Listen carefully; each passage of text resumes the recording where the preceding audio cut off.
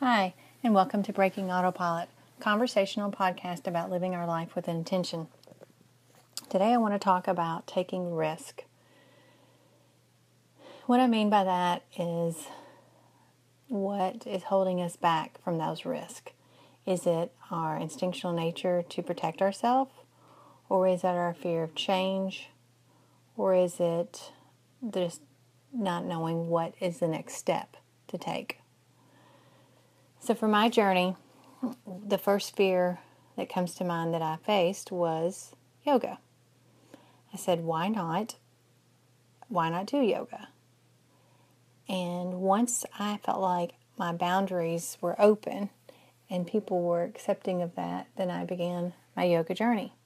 What I realized looking back is I should have began that probably much sooner, anytime that I felt ready and not had the validation of someone else. So my fear was of one of not being accepted for doing something out of the box and away from my normal practical life of management. So anyway, through the divorce, living on my own, finding myself, that dream came back to me. And there's a book that someone had recommended to me with Richard Bach and some of his quotes. One of those is, "You are never given a dream without the power to make it come true." That's probably true in that sense of yoga for me. It had been there laying around for the last 5 years or so. And once this journey's began, it hasn't stopped. And so that dream definitely has the power to come true. And I'm being able to live that. It's almost 6 months from the time that I first started that journey. Now I feel very comfortable going in to teach a class, very comfortable to talk about the benefits of yoga, about the transformational self to me, and what it's doing for others and the positivity that it brings. I'm very blessed to have that. I find that it's coming out in my normal conversation. I'm also in human resources, and I find that I'm able to use that same tone. I'm able to show some grace to people, but at the same time, I'm able to say we have to find some balance and we have to work together as a support system to get to the common goal of the business needs. And when that started coming in my conversation, I know it's become part of me, and that's transformational for me. It also opens up the what I was feeling, but didn't know how to put my thumb on it sometimes. And yoga has given me a transformational language so that I can feel and say what I was feeling. So I can be encouraging and that be accepting, and I can live my Pollyannish little bit of life to bring joy to others. And that's what it is for me. It's bringing joy to others. Taking that risk was first going to a class. Being in the class with people that had studied fitness, taught many other forms of fitness. And for me to be in there at a beginner level of actually even exercising, doing the yoga myself. But I felt compelled to do it. So I took that risk. But because yoga is an encouraging environment, there was no loss once I got there. Everybody was encouraging and supportive. So I continued that on to another training and even found it even more encouraging. And what a blessing it was to be in with that group of yogis that were so motivating to me, to hear about their journeys, to hear about what they face each day and how they live it and how happy and blessed they all feel. Even with the struggles that they've been through, they still wore the smiles and still encourage someone else. And that's really the team that I want to be part of. So that fear worked out. And if that fear worked out, then what other fears can I tackle and begin to work out? So it's been about 5-6 months since I've been working on this journey, and I've come to a place where I am more accepting of myself. My self-esteem is back to normal, I think. Had a little hit there after the divorce and things, so I think it's back. And I was ready to start to meet people and talk to people and take a risk in that. And when I started to take the risk, somebody told me, do you want safe? Do you want just a conversation, or do you want the butterflies? Do you want to smile? Do you want to look forward to a conversation when I was talking to someone new? And my first reaction was, well, I'm doing pretty good if I'm talking to anybody, period. But then after I thought about that, my view was right. You know, what I really wanted was to be swept off my feet. So I took the risk to continue to talk, and people came in, and unfortunately, maybe their sincerity wasn't as good as I could judge. But I still took the risk to talk to them and to go through the first phase of giddiness. And it felt nice. It felt enjoyable to release the roles and responsibilities that we have and who we take care of beyond ourselves, and just be able to focus a little time on yourself with a conversation. So I realized that I did actually, that's really what I was looking for, and that was part of that capturing life.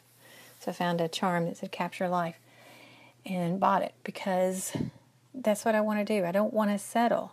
And I've been reading books and Megyn Kelly's Settle for More books, and things were just resonating over this last 6 months that I don't want to settle. I would rather continue to be with myself and just enjoy all that's going on than to just settle for less.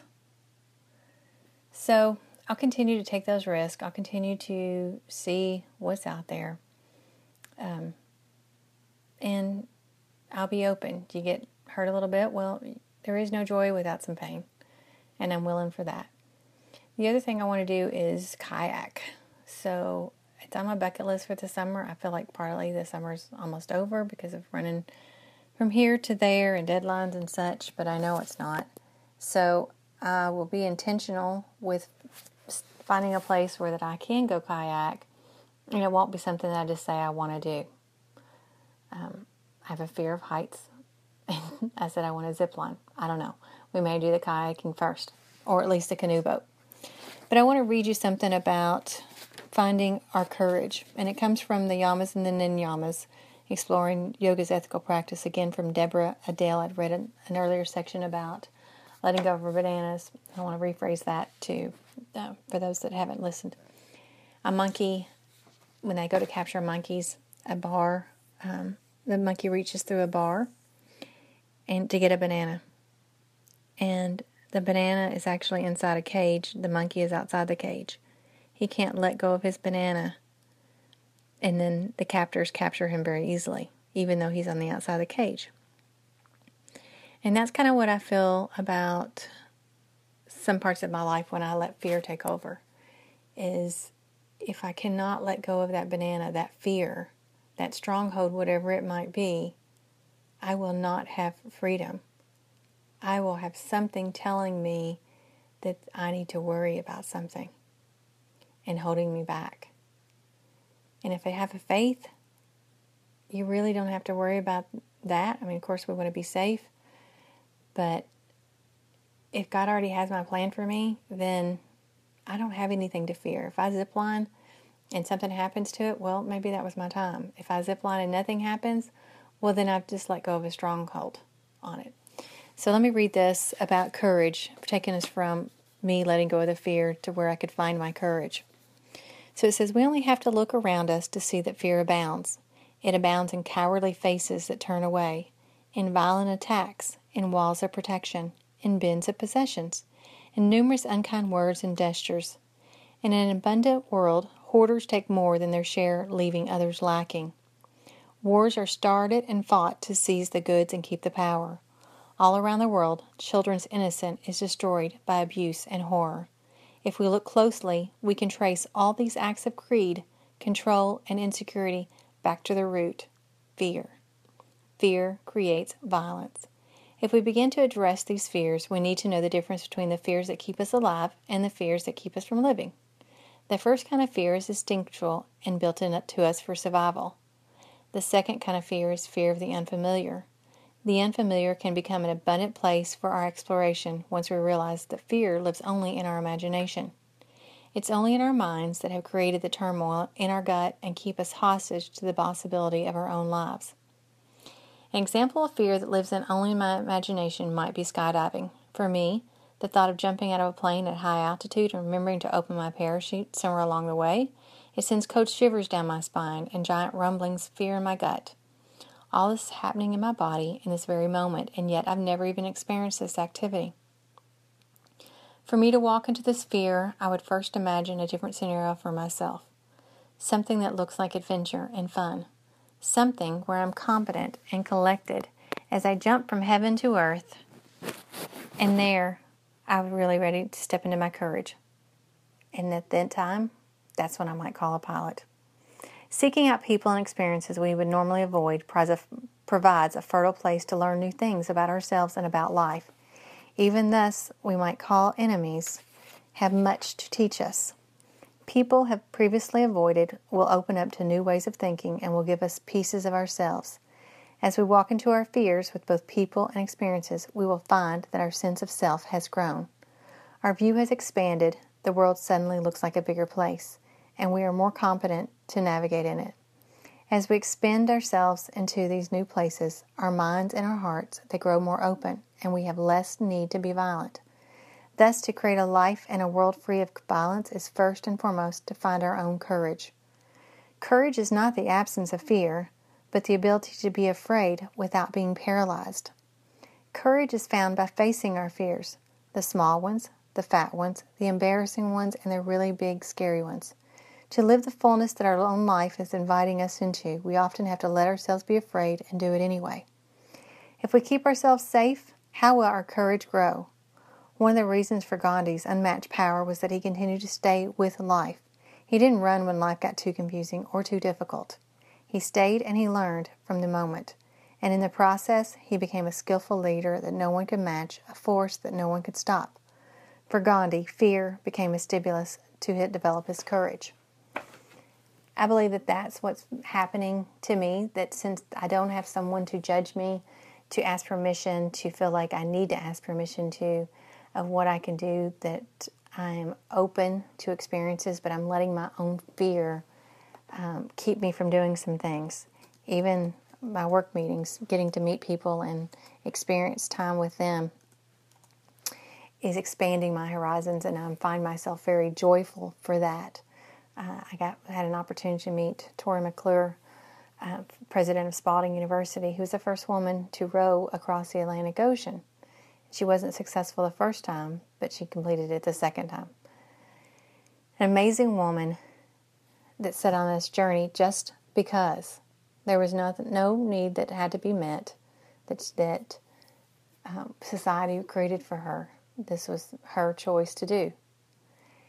And as I looked at her spending 81 and 85 days alone, smiling with a compassionate heart for others, I was blessed to be there and in that presence, and found it motivating that someone would just choose to face a fear and to do that. What a big fear compared to all the small ones that I feel like that I'm having. So no matter how qualified or deserving we are, we're never going to reach the better life, the life with that we want, until we can imagine it for ourselves and allow ourselves to have it, as Richard Fox says. To bring anything into our life, we have to imagine that it's already there.